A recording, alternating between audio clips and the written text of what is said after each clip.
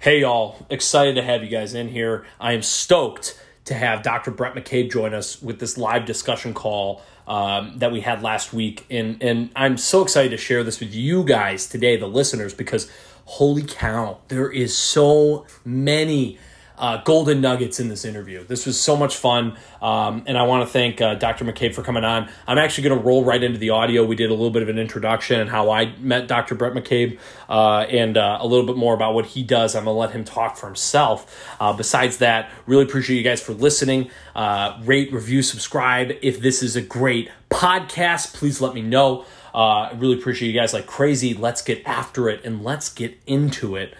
Here's Dr. Brett McCabe. Actually, it's me opening it off. I met Dr.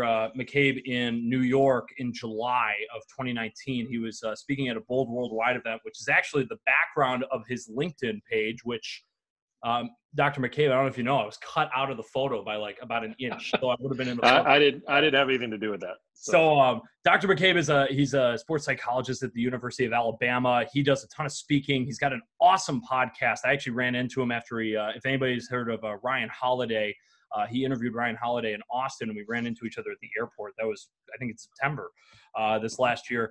Dr. McCabe had so many insights that he dropped at the Bold University event, which was an event for entrepreneurs.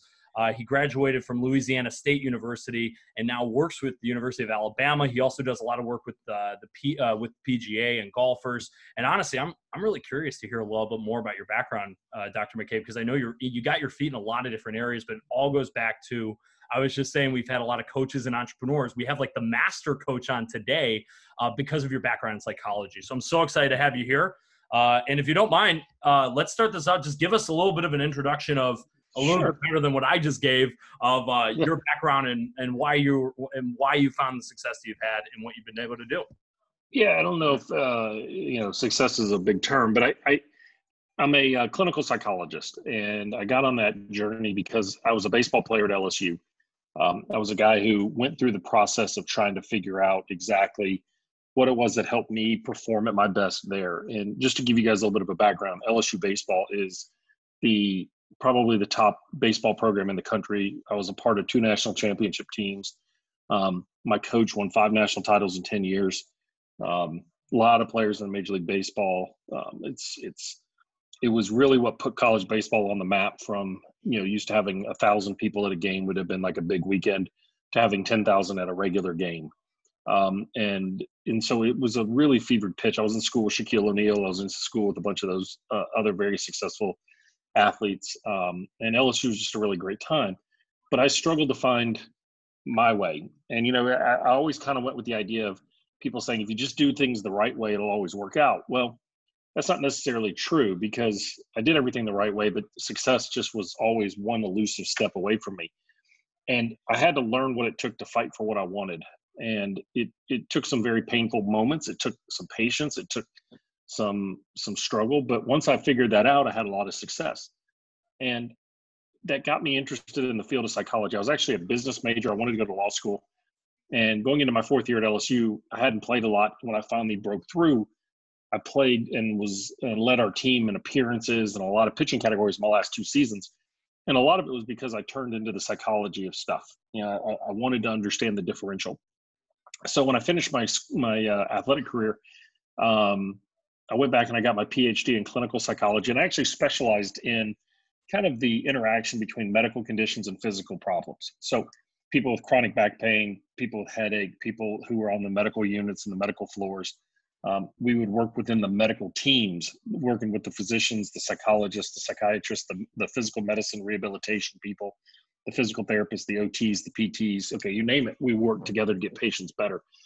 And so I always worked in those settings. When I finished my training, it took me 5 years of graduate training. And during the time we worked in a model that's very much like medicine, where we worked on the units, we worked on the floors, we put in 70-hour weeks type of stuff. My wife and I had 2 kids by the time I finished grad school, and we went on internship and we moved to Providence, Rhode Island. And Brown, the internship that we do is a 12-month internship. And the program that I went to, Brown, is probably one of the top programs. And it's very known for developing academic psychologists. people do a lot of big research who are shifting behavior and big public policy and stuff like that. That wasn't who I was. I wasn't going to write my grants. I wasn't going to, pay for my own salary. My idea was, if I'm going to pay for my own salary, then I'm going to do it with my own cap of revenue, my own cap of expenses. I didn't want to write a grant that took 50% of what I did and gave it to a university just to have the name behind it. So I sat down with a professor when I got there, my advisor, and he kind of looked at me and said, dude, you're not like the other guys here, are you? And I'm like, nope, no chance. So 9/11 happened while I was up there, and we started building a plan that was a little bit of a different application. So when I finished, I went to Merck Research Laboratories and did clinical trial research for Merck Pharmaceuticals. I specialized in neuroscience and development.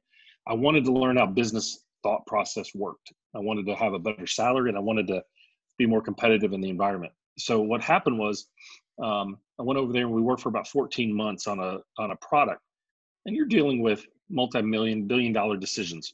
The drug I worked on was a billion-dollar product and never made it to market as what we were studying it for. It's out in a different utilization, different term, but it wasn't the what we did. And they just made a decision one afternoon based on the data that it was no longer viable, and they canned it. And so it was a pretty significant decision.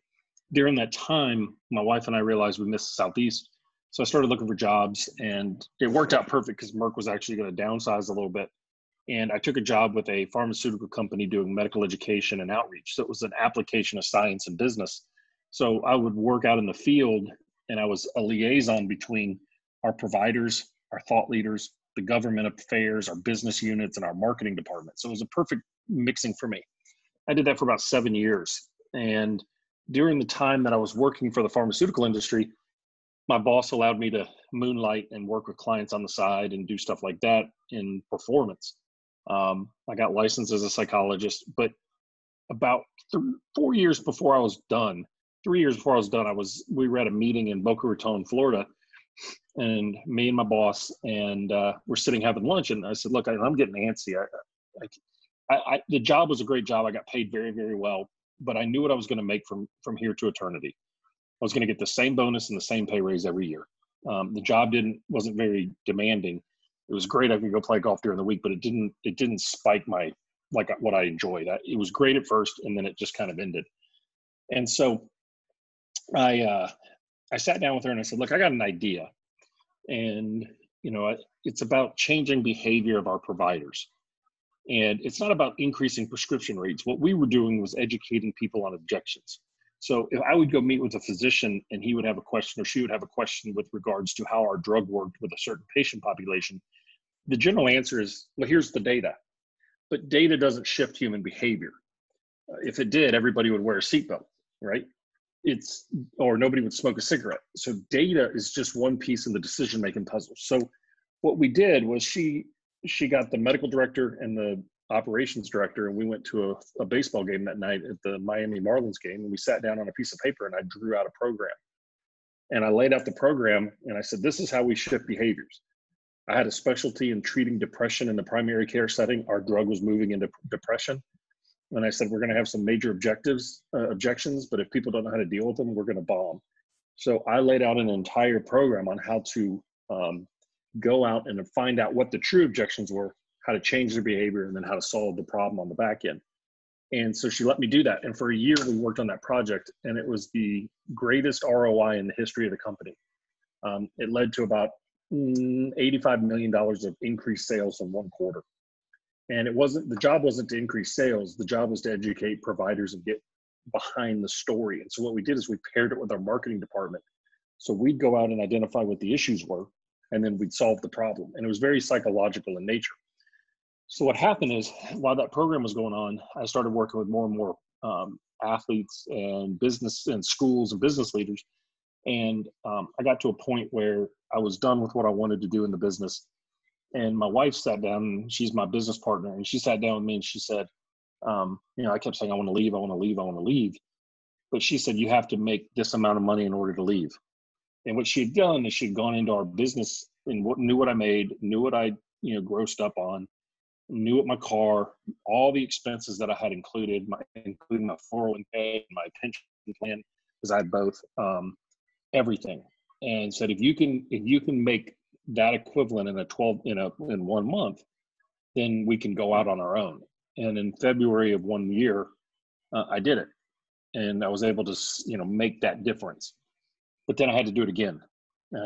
So finally, when I was able to do it, I went out and set up my own practice, and that was in 2011. So 2009 to 2011, I was building the framework, and I went out on my own. And it's been, ever since then, I've been working with world ranked athletes, top players in their field in golf and baseball and other sports, and working on the psychological processes that helps people work through struggle, overcome their challenges, and put together game plans to be successful. We're in the process of launching, which I want each and every one of you guys to check out, a thing called the Catalyst School. I'll talk about it more in a little bit, but it's how to be a catalyst for the people that you have in your lives. Business school, how to actually become a leader. And the Catalyst School Live is less than $20 a month, but it's live webinar training every week with me for at least an hour a week. It's unbelievable content from the best leaders, coaches, people, podcasts, video casts, you name it. So I'll come back to that in a little bit. But from where you guys are in your careers and what you're trying to do, because I've been there, I've been where you guys are all. It's getting the shit that actually works, not the stuff that's theory. And so as I built this business, I think I've had probably 20 to 25 employees. I've got one now. I've got my daughter is my social media manager. She has a master's in social media marketing. I have a guy who does all my business marketing and development. My wife and I are the business partners. I have screwed up working with more employees than I ever could have imagined in my life, because I don't understand why people won't do what I think needs to be done. And I get frustrated. So I don't sit here and speak as it is like I've got it all figured out. I sit here and speak as I've got a lot of scars on my arms, but we've grown the business 35% every year for the last 7 years. And being an individual provider who hustles and does all the work himself to be where I'm at with the opportunities I am and trying to figure out the new game that's out there, it's tough. And so I don't sit here as saying I've got the answers. I can tell you the scars that I have. I think ultimately for each and every one of you, it comes down to, what do you want? Okay. I don't think you can fool people to try to be something that you don't want to be. You have to determine and be clear about what you want. Now that will shift and grow over time. What you start out with a job will end up as a career. You'll become an expert in an area. So while you may have an idea to do X and it's leading you down a path to do Y, become the expert at it. Immerse yourself and look at it from every angle, because there's always an offshoot that allows you to grow out of it. I would have never thought that my job would be what I'm doing today. And I'm not sure where I'll be in 5 years. University of Alabama found me on Google. I mean, I was doing work with athletes here. It's the top largest spending athletic department in the country. I went to LSU. I played baseball there. I bleed purple and gold. And I get a call one day sitting at my kitchen table and it said, "Hey, we're looking for somebody to work with the basketball team." And so I went in there and they said, "Look, you won't work for the football team. Coach Saban has his own people." I'm like, "Don't care." I went to LSU. He left us. Screw him. And then what happened was, over about a 2-year period of me just going in there and crushing the people I was working with, they needed me to work in football. And I didn't go up and interact with the coaches. I didn't go out and do anything. I just over-delivered. And I was just present, and I was just delivering on a regular basis. And so many people in my field overstate who they work with. They oversay what they've done. They've oversaid what their impact is.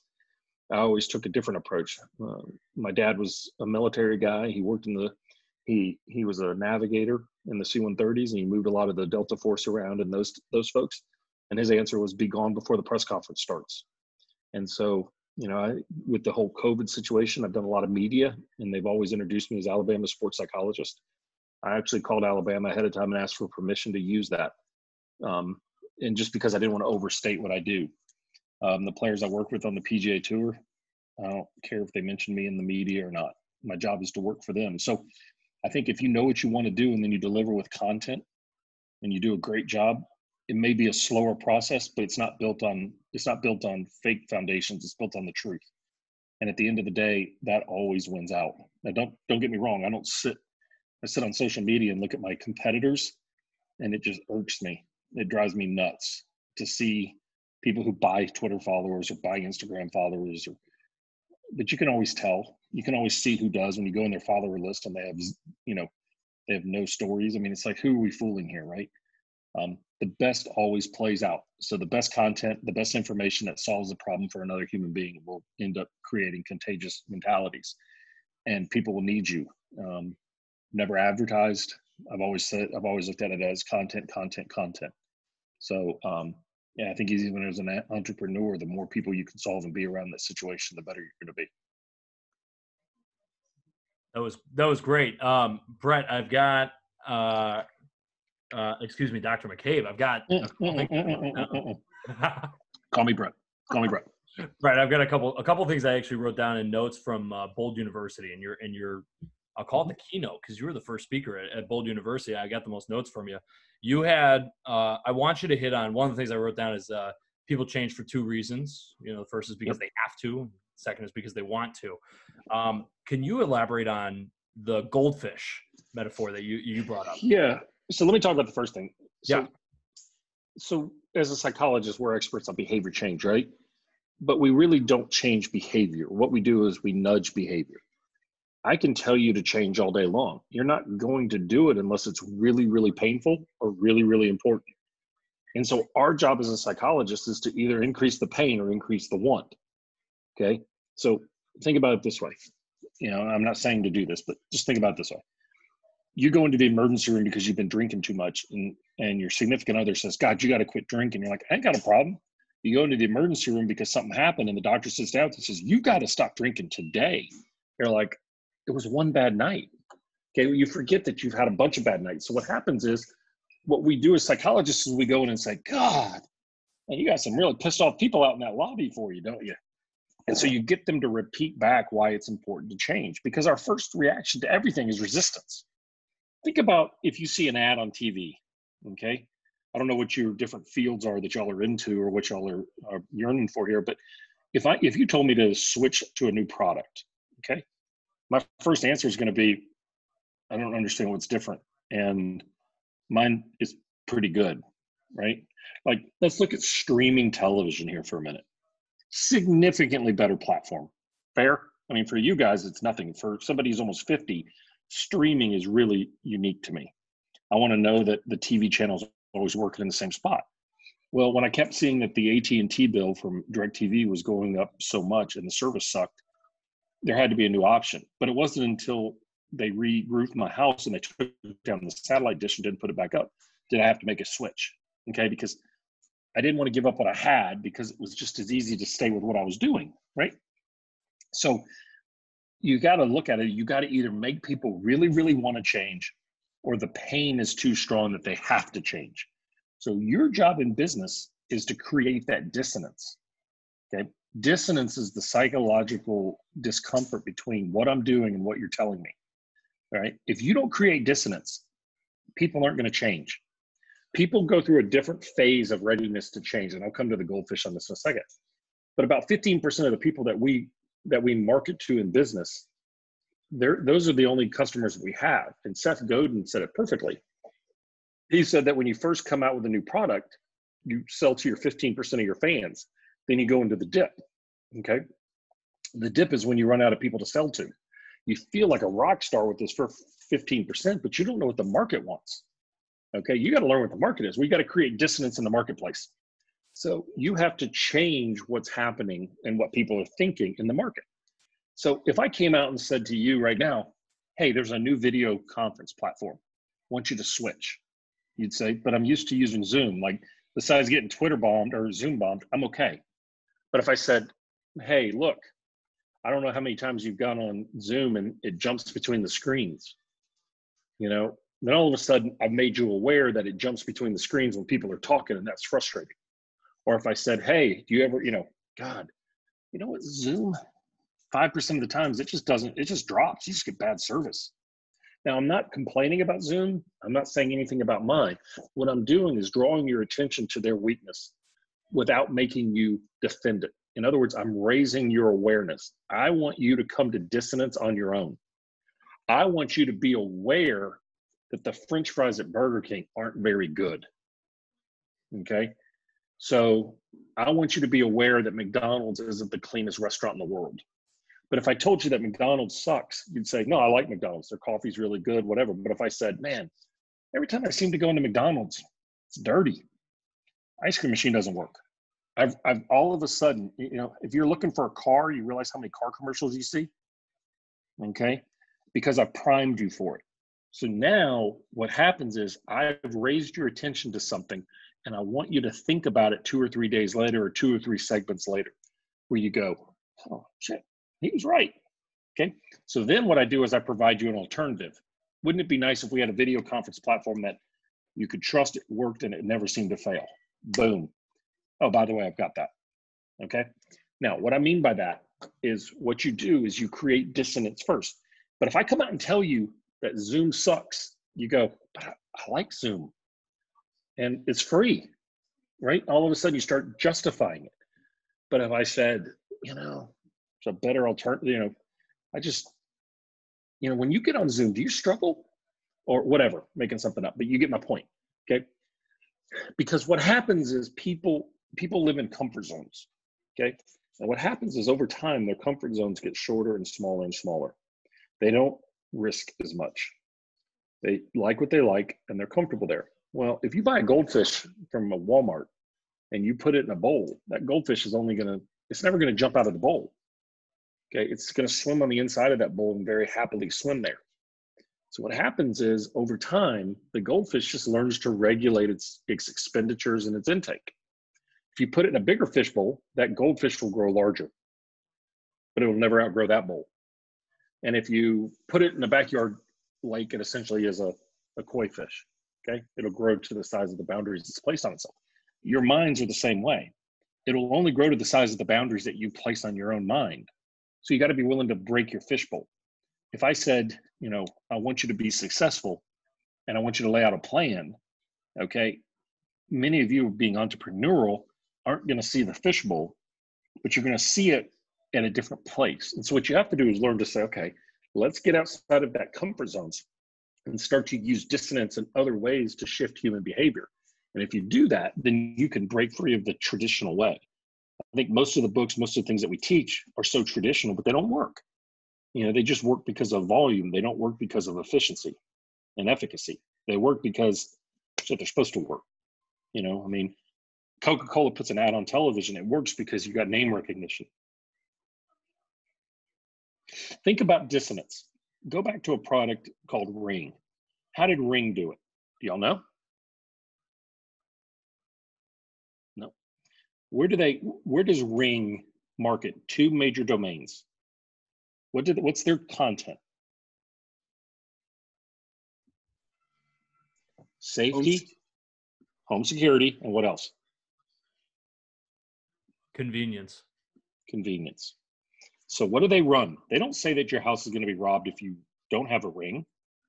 They just make you more aware of robberies are possible. Oh, and by the way, we gave you a cheap, simple, convenient solution to it. They're not saying that you're going to be robbed or not robbed if you have what they're doing is they're taking a risk and just making you more aware of it. So what they do is when you sit there and somebody knocks on your door at night and you can't look at it, you go, God, wouldn't it be nice if I had a video camera that I could see who was at my house at any given moment? Have any of you gotten the email yet from Amazon that shows the picture of the package sitting at your front stoop? It's a little spooky. Okay. So what Ring does is Ring wins by dissonance, because nobody wants to sit there and think there's somebody outside their house at night that they can't see. So in the middle of the night, guess what? There was a question that came in. Oh, a couple. How do you deal with athletes who struggle with overbearing mental obstacles, self-efficacy issues, or even the crazy amount of pressure? Yeah. How do I deal with that? You work through it. So to me, the biggest factor you do when you work with any kind of performer, any kind of competitor, you guys are all competitors. Where you compete is what defines your career. Okay. So if you compete in the business world, you're a business competitor. If you compete on a golf course, you're a golfer. If you're in the football field, you're a football player. Same mindsets. Okay. Mental obstacles are normal. We all have them. Nobody is free of mental challenges. We know that there's even the increased rates of depression and anxiety in athletes. Okay. And self-efficacy issues is you have to teach them and focus on the little things. What we do is when we see uncertainties, we start building up reasons why we can't succeed. And then as a result, we start believing it. Pressure and stress increases negative thoughts and doubt every time, 100%. So what I try to do is get them to realize that when it's like, I call them first aid kits. When you need them, what can you go to? So we're going to prepare for the struggle. We're not going to be shocked by it. So what are we going to rely on during that time, and then slowly start building it up? You can perform well with depression and anxiety. It's normal. Anxiety rates are approaching 40% in this country. Pre-COVID, depression is also high. The reason is we're very perfectionistic and we're very fast turn. Y'all's generation has a much higher incidence of anxiety than any generation we've ever seen, because the standards of excellence to you guys are not in your community, they're across the world. So you look at somebody on social media and it becomes the standard of excellence across the world. You'll never meet them and you won't even know if it's true. I mean, the people that are sitting out there on social media as entrepreneurs that have a car and a house and all that, shit's rented, y'all. It's not real. Okay, it's not real. Don't buy it. The hustlers are the ones that are working. They don't have time for social media. Okay, they're slinging burgers and they're making ice cream. They don't have time to sit up there and be on podcasts talking about entrepreneurship. If I have to hear one more entrepreneur talk about someone who's never actually started a company in their life, drives me crazy. Okay, so be careful on what you identify with that. In the world of social media, how do you channel individuals to focus on goals and what's important? Well, back to that point, right? Social media is tough. It's a great way to connect, but at the same time, it creates unfair and unrealistic comparison models. What I want them to do is to look at it and say, okay, what is it that you want to create, and what can you control, and what is your circle of influence? Build a circle of influence around you that allows you to stay focused on what you want, but realize that the two biggest skills you have to have is patience and mental flexibility. Patience is the realization it's going to be much longer than you think it's going to be. And mental flexibility is the ability to adapt and adjust in the face of challenge. And you got to be able to do that. Okay. The topic of not waiting for the perfect time to chase a passion from your experience at top level college out. Well, let me just say from an entrepreneur side, what's the right time? There's no reason why you have to be one business entity. Okay. You guys are brilliant at multitasking.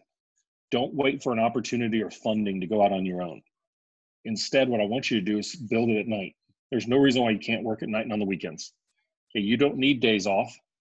Okay, it's nice, but you don't need it. Okay, and you can create, if you work 12 hours a day, 6 days a week, that's 72 hours a week. There's 168 hours in the week. All right, so if you work 72 hours out of 168, that leaves you 96 hours left. If you sleep 8 hours a night, okay, you still have 40 hours a week to do and chase what you need to do. Okay, this is a short-term investment for a long-term gain, meaning short-term investment maybe 5 to 7 years, but you've got to be willing to hustle. When I was in grad school, I came from an upper middle-class family, and so did my wife. But I also taught baseball lessons 4 nights a week so that I could pay for a computer for grad school. One is my wife and I didn't want to take the money from our parents. We knew that they were a safety net, but we wanted to do it ourselves. She worked shifts as a nurse, as a nurse's aide while she was in nursing school. So there's nothing that keeps us from doing more. And what I find is time gives us a conflict of choices. We make too many choices. We have too many choices to make, and we don't get to what's important. So when somebody's looking for the perfect time, for an athlete to leave early, there's a lot of times factors involved. Sometimes they need to take care of their family. The name, image, and likeness may change that for some of them, particularly like at Alabama, that they can make $50,000 here or there to help out their family. The other thing too is you got to look at body. So sometimes we see a player that goes out early, which you may not know is they have an arthritic knee. Okay, so they know that they have a window of 6 or 7 years to play. So they've got to cash in where they can. So they're going to take a lower draft status, but to get into they want to get to their fifth year contract as soon as they possibly can. So they start that clock faster. So all those factors come in. But at Bama, we had 3 kids come back this year that probably would have been top 3 round picks, but they were all pushing for that top round money, that $30 million guaranteed money. So Joe Burrow from LSU, I think he got $20 million guaranteed. So they're all betting on the house there. Dr. What other questions are? Yep. Oh, yeah, and I'll call you Brett. Brett, Yeah, Brett. with I love your podcast, and it's hilarious running into you at the airport when I did, because I actually plugged in. I started listening to it on the flight back, and you guys should all check it out. The Secrets of Winning. I know I posted it. You've met with some amazing people on here. What are, not to give you the most cliche answer, but what are some of the secrets to winning that you've seen from Nick Saban or some of the people you've had in the podcast, but also some of the people you've worked around? What are the traits that make somebody exceptional, and are they really traits, or are they more so just actually what they do and the consistent effort over time? So Nick Saban's not right. Okay. I mean, I'm not trying to be funny, but no human is like him. Okay. He's a cyborg in the fact that he works nonstop. His wife takes care of all the business outside the family, outside the football office. And he's unrelenting. He has just amazing anxiety if he's not doing something. Okay. That's not a healthy way to go. However, you can learn from two things with it. One is a couple things. One is he has a very clear process to being your best every day, regardless of the outcome. Okay. We oftentimes become so infatuated with the outcome that we sacrifice the way that we do things. And his thing, if you're going to do one thing, do everything right. It goes back to my thoughts about when I think I talked about it at Bold, but if you listen to my podcast, you're going to be talking about it a lot. Kind of alluded to it earlier. I compare and contrast McDonald's and Chick-fil-A quite a bit.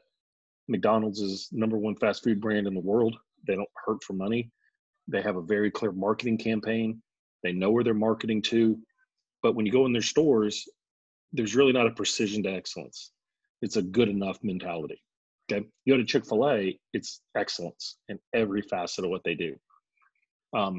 It's clean. The tables are always clean. The drink troughs are always clean. The condiment stations are always organized. Okay. They're very clear to their culture. It pisses some people off, but it's their culture. They didn't ask your opinion. Okay. You sit in their drive-through. They can have 40 cars in their drive-through, and you're going to get out faster than the 3 cars sitting at McDonald's, because they've maximized that process. So you're never going to get really cold food from Chick-fil-A. They're never going to charge you for their sauces, and their stores are going to be spotless. McDonald's, it's okay if it smells like soured milk behind the coffee machine. It's okay if their ice cream machine doesn't work. It's okay if their bathrooms are a little wet and smelly. It's okay, right? But they're still winning. Their margins are okay. Think about Five Guys. Five Guys is probably one of the most expensive hamburgers and orders of French fries you can get. But you got to know why that is, because they have the best ingredients at every level of everything that they serve. They don't care what it costs. They want the best. Okay. So they don't spend a lot of money on their design of their restaurants. They spend it on their mayonnaise, which is not Hellmann's. It's a special mayonnaise. Their bread is a specially baked bread. Their pickles are a special bread. So you got to choose, to the Nick Saban approach, you got to choose where you're going to be great and own that. Okay. You've got to see where it is, and you got to be unrelenting. Okay. Now, he's not afraid to piss off the people that work for him, but he's also built up such a level that he doesn't care if people leave him, because he's going to replace them. When he was at LSU, we lived in Baton Rouge at that time. I had just got done playing ball, but I was in grad school. He had a hard time keeping coaches. He'd go through 6 coaches a year, and people thought that was a problem. Well, now he has coaches lining up to work for him. Okay. So you have to sustain that storm if you can be consistent. So Nick is consistent every single day. My coach had what was called the system. His system was, you do the little things in the details better than anybody else. Everybody focuses on the sexiness. Okay. Focus on the details. One of the things that my wife, who's is more of the detail oriented person in our business, she can't stand it if a link is broken on a website. Okay. Because that is a sign of overlooking something. So you have to choose what your philosophy is. And most people in your position of coaches don't know what your individual philosophy is. You try to be everything to everyone. You try to be Cheesecake Factory. It's got 17 different cuisines on their menu, but it's all okay. But, look, if you're just going to serve ravioli, just own the ravioli and be the best in the country at the ravioli. Okay. You don't have to be, you guys don't have the ability to be everything to everyone. Be the best at 1 or 2 things and own them. And I think that's what the best of the best do. The other thing too is they don't hold grudges. Okay. The best, you can go sideways with somebody, you can be frustrated, but they don't hold a grudge. It's the next opportunity to be in the next challenge. You can piss me off. You can fail today. Tomorrow you show up and it's a brand new day. I think Leaders and coaches struggle when they hold grudges, and that's the problem. Yeah, what's the fear of missing out? Like, I'm always on the edge looking for the next big deal. The problem with that is you're chasing rabbits. You ever seen a dog chase a rabbit into the bush? It never goes where the rabbit's going. It always goes to where the rabbit went. So you're going to miss some things, and that's okay, right? I've missed a lot of things. For 2 years before I started a podcast, a guy in my office kept saying I needed to do these things called podcasts. I didn't know what they were. I didn't understand them, and I let them go. So I've never monetized my podcast. I don't think podcasts are really monetizable anymore unless you're Joe Rogan. Okay. I mean, you know, we'll get approached by the Manscapes and people like that, but they don't match our business model. It's hard for me to be hawking Manscaped when I'm talking to coaches and parents. It's just a hard match. So I think you've got to look at it as, you know, you are going to have to be willing to not spend your energy on the things that you can't do. You can't be everything to everyone. A couple of years ago, I worked for a restaurant in town. He asked me to come in and look at the psychological way that people work through. And he was a rotisserie chicken joint. And he would cook the rotisserie chicken right behind the counter. And it smelled amazing. He would cook the veggies. And so we sent my wife and a couple of the other people in the office for some secret shopping. And they ordered rotisserie chicken sandwiches. And he goes into the refrigerator, takes out the chicken, puts it in the microwave, and then puts it on the bread with the rotisserie chicken like right behind you. I mean, you could smell it. And so but his special for the day was chicken wings. I was like, that doesn't match. Like, what do you want to be? And he's like, man, I make the best burger too. We're like, but you're a rotisserie chicken company.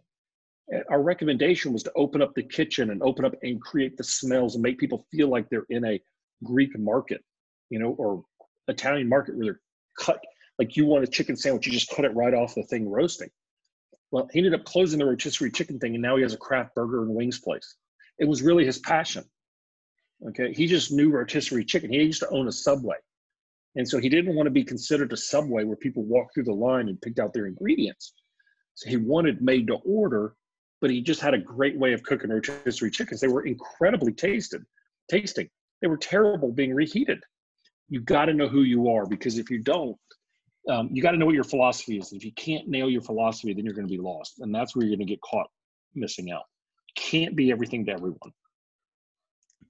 Hey, Brad, I've got one. And my father always used to say, growing up, you know, it was something his father used to say, which is you're a product of your own environment. And you had a great elaboration on relationships in your life and the influence they have on you. And you talked about building a circle around you of the 5 people, you know, and calling you out on your own stuff. Do you want to kind of build in? I think that would have a huge impact, especially as we're all younger. Like, how important is the relationships and the people that we exhibit the most energy with and have the most influence for us? And that's why we started the Catalyst School. Okay, 100%. So I went out and spent some time with Bradley, who does Lightspeed. And if you don't follow Brad's great. He's obnoxious, but Brad does a great job. And he and I were sitting down, and he was like, you know, he's kind of the reason why we started Catalyst with another coach. But it was because of the people that I've had in my life that were catalysts for me. If it wasn't for my parents, if it wasn't for my baseball coach, if it wasn't for the professor who knew that I was different, that was willing to share that information. So if I sent you the link to Catalyst School, make sure you sign it. Just give us your email. That's all I ask.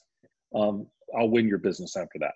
But the thing that what we realized was, well, before that, I was flying from Dallas to Orlando one day.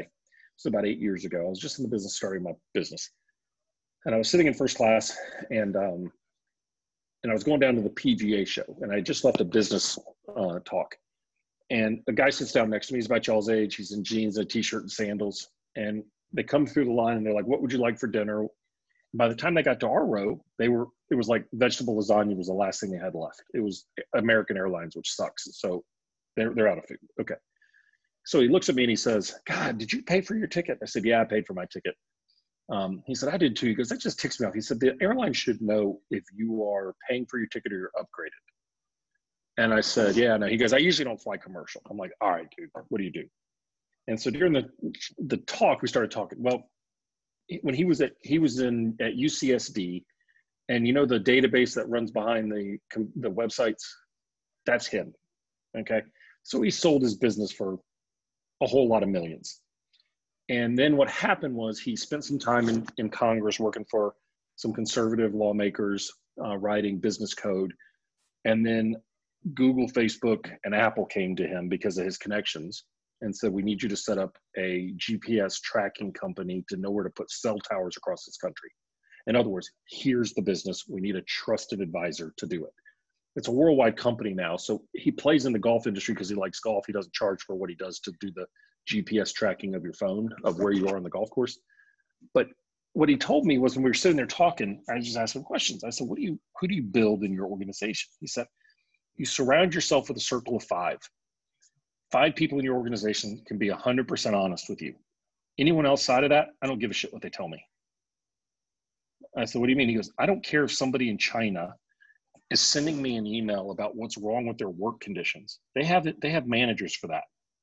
That's a waste of my time. Now, if I hear enough complaints, then I need to deal with the manager of the manager of the manager. He said, when I started my business, I had 5 people who helped me build my company. And it got me thinking. And he didn't put these categories together, but that night I did. You got to have colleagues. Okay. This is a colleague group. You can get on the phone and say, hey, I got a unique situation. Okay. I've got a very unique situation on how to deal with X, Y, and Z. Anybody have a solution? Yeah, you know what? I've been there with you. It's non-judgmental. They're not beating you down, but it's a colleague that you can call. In psychology or medicine, we have to have that. Hey, I got a unique case I've never seen before. I know you got experience. Help me walk through this process. In other words, it's reinforcing our knowledge base. Number 2 is you got to have competitors. You got to have people you compete with. They don't need to know that you compete with them. But if you're not paying attention to your competitors, you're not paying attention. They are giving you many times the game plan. Let them spend the money, you steal it. Now, not corporate integrity steal it. But if you know that they're running, podcasts on working with business advisors, go get better business advisors. Okay. You got to have confidence builders. Those are people who are telling you you're doing a good job. And when you talk to them, it's like you feel reassured because it's such a lonely game that if you don't have that, it's going to just absolutely eat you alive. Then you got to have these other 2. These are the other 2 that are really hard. You got to have challengers, people that are willing to sit down with you and say, hey, Tyler, that proposal you sent me was shit. It was garbage. You're better than that. Okay. You're not, you say you want to make more sales, but how many calls did you make today? 4? 4 is not going to get it. You got to do 40 calls a day. Okay. And so it's somebody who is willing to be 100% honest with you and tell you the truth. The last one is the critiquer. The critiquer is the person who's like a challenger on steroids that would say, hey, Tyler, I don't give a shit how many calls you make. You ain't going to make it. Not making 4 calls a day. Okay. I'm not going to waste my time with somebody who can't make 50 calls a day. So in other words, there's somebody who is going to be so brutally honest with you that you're kind of afraid of the content, but they're right. Deep down, they're right. Okay. So what we do is most of the time we don't include those last 2. We include our colleagues and our confidence builders. And so we don't allow ourselves to look at things and go, But at the same time, all right, ready for this? Don't listen to everybody's advice. You know your idea and your business better than anybody else. Nobody knows your idea. I have screwed myself up in business more by listening to people who think they know what I do. There's very few people that do what I do. There's very few people that know the way I need to do it. Everybody has said that comes into my business, oh, if you would just market to people you work with. Yeah, but they don't have to deal with the phone call when somebody knows that you've been using them on a marketing piece and goes, hey, that's not what I signed up for. So I'd rather be great without me having to take the shortcut, which means it may take me 5 years longer, but then I never have to have that conversation. So I think that was a question too, is like, how do you handle the thought of you're always behind and your successes are not enough? It's what I call Suckville. Okay. And I just finished a new draft of the manuscript today, which Suckville is the idea between you're always falling short of your potential. Your reality sucks because you're falling short of what you could have done. That's a natural place to be. We're always there, but you have to learn to start looking at your reality as what it is. You can't be everything to everyone and you can't succeed all the time. So you got to rebrand your Suckville mentality away from thinking you suck to turning it into doing something about it and saying, it is what it is. I can get better, or I can believe that I suck. It's the only 2 choices that you have. you are falling behind. You're always falling behind. There's always somebody better than you and faster than you and going quicker than you. It doesn't mean they're going to succeed.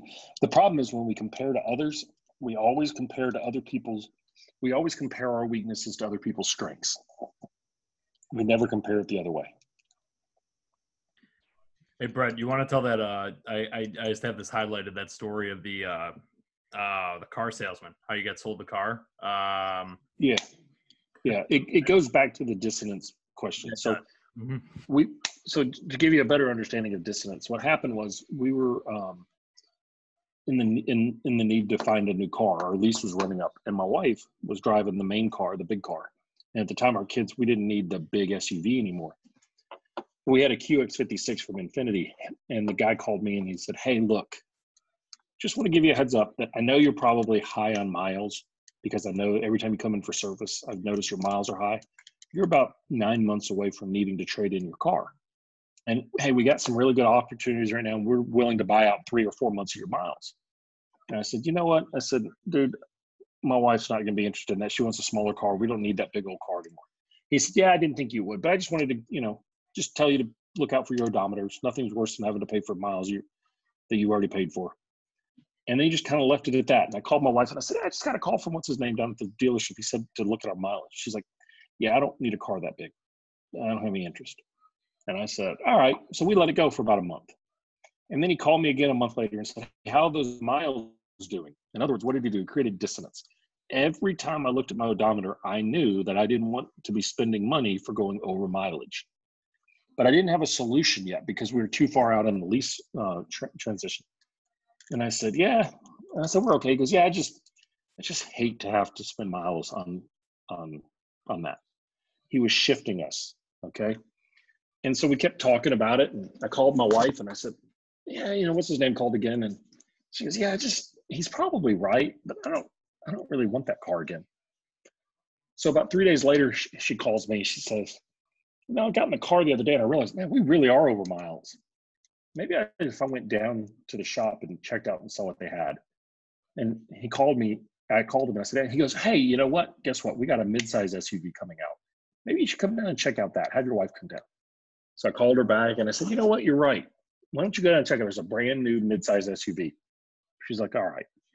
And he said, "By the way, you're getting closer. We could probably make something work, but I don't know if we can do 6 months yet, because I think we're about 6 months now." She goes down there and she calls me. She goes, "I didn't get the smaller SUV. I'm going to get the new one.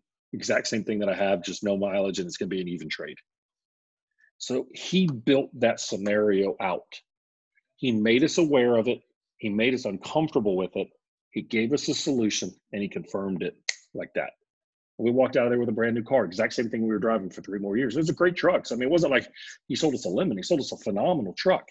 But it was one of those things that instead of being in a hurry, so what happens is in human behavior, we have 5 different stages of change. The first stage is what we call pre-contemplators. These are people who are not ready, not interested, don't care. All right. They're going to make up about 40 to 50% of your marketplace. They have no interest. They don't care what you have. They may be a customer. They're in no way, form, or fashion even thinking about it. What you have to do is you have to figure out how to make a pre-contemplator a contemplator, to start thinking about it.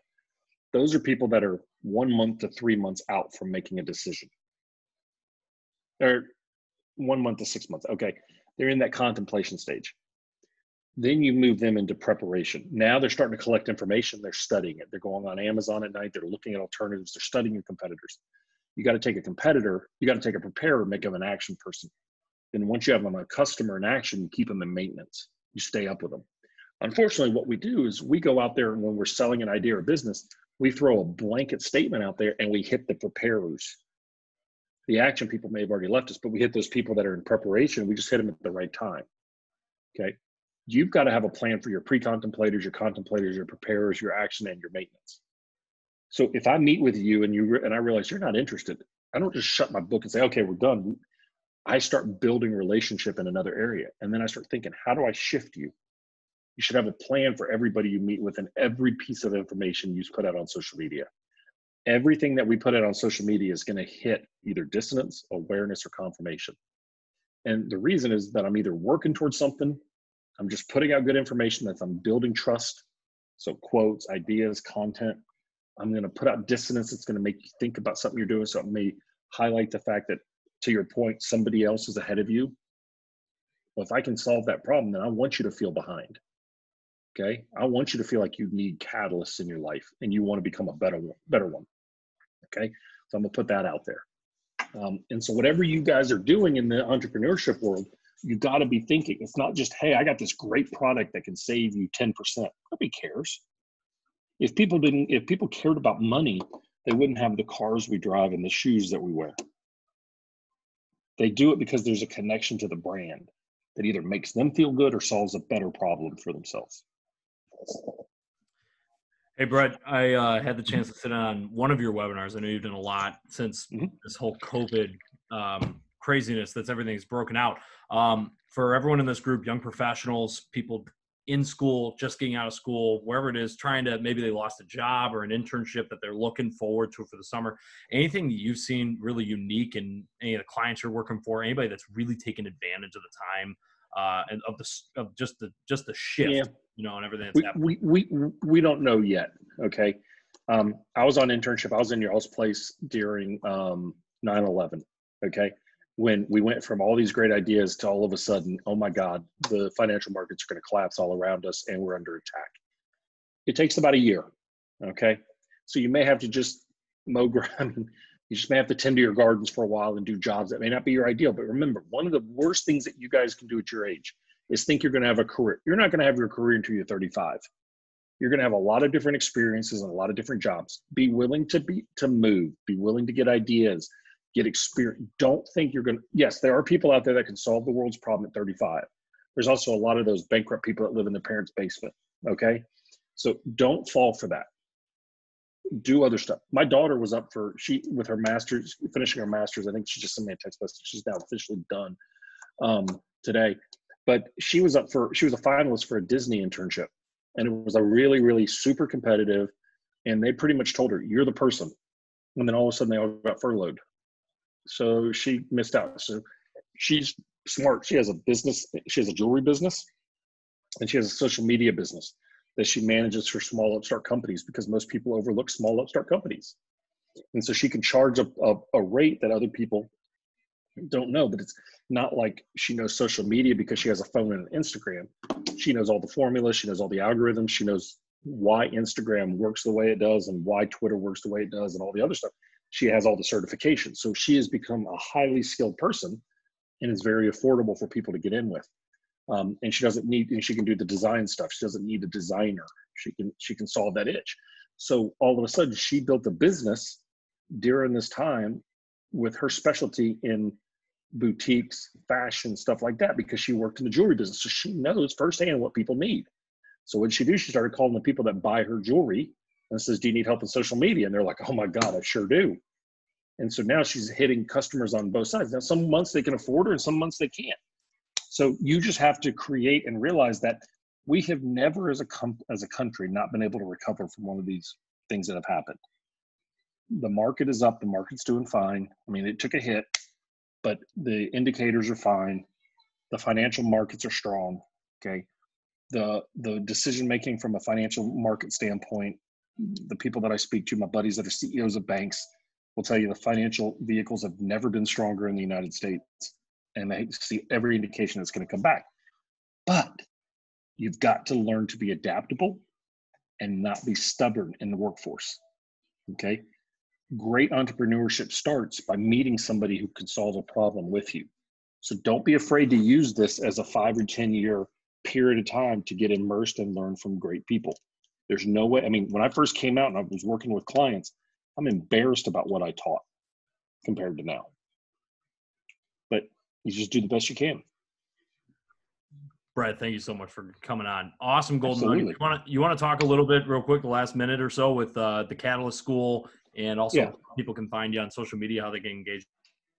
So obviously you can follow me on social media, and I'll put that in here. And I would appreciate if you did. And it's on Instagram. I don't do Twitch or Snapchat. It's creepy for somebody my age to be on Snapchat. So what I want you guys to do is to be is to go to the Catalyst School. So what I did was I looked at all my podcasts that we had, and Brett Basham, who's in my office, he has a master's in organizational leadership, and he's worked in that realm for a long time. And he started looking at it and was like, look, he went into the podcast, the video cast and the audio cast that we had done, and said, what are the things that we have there that answer this need of being a catalyst? And so he, at the Catalyst School, took them and built out an entire library full of video, and we've been releasing them daily, re-releasing them, re-optimizing them.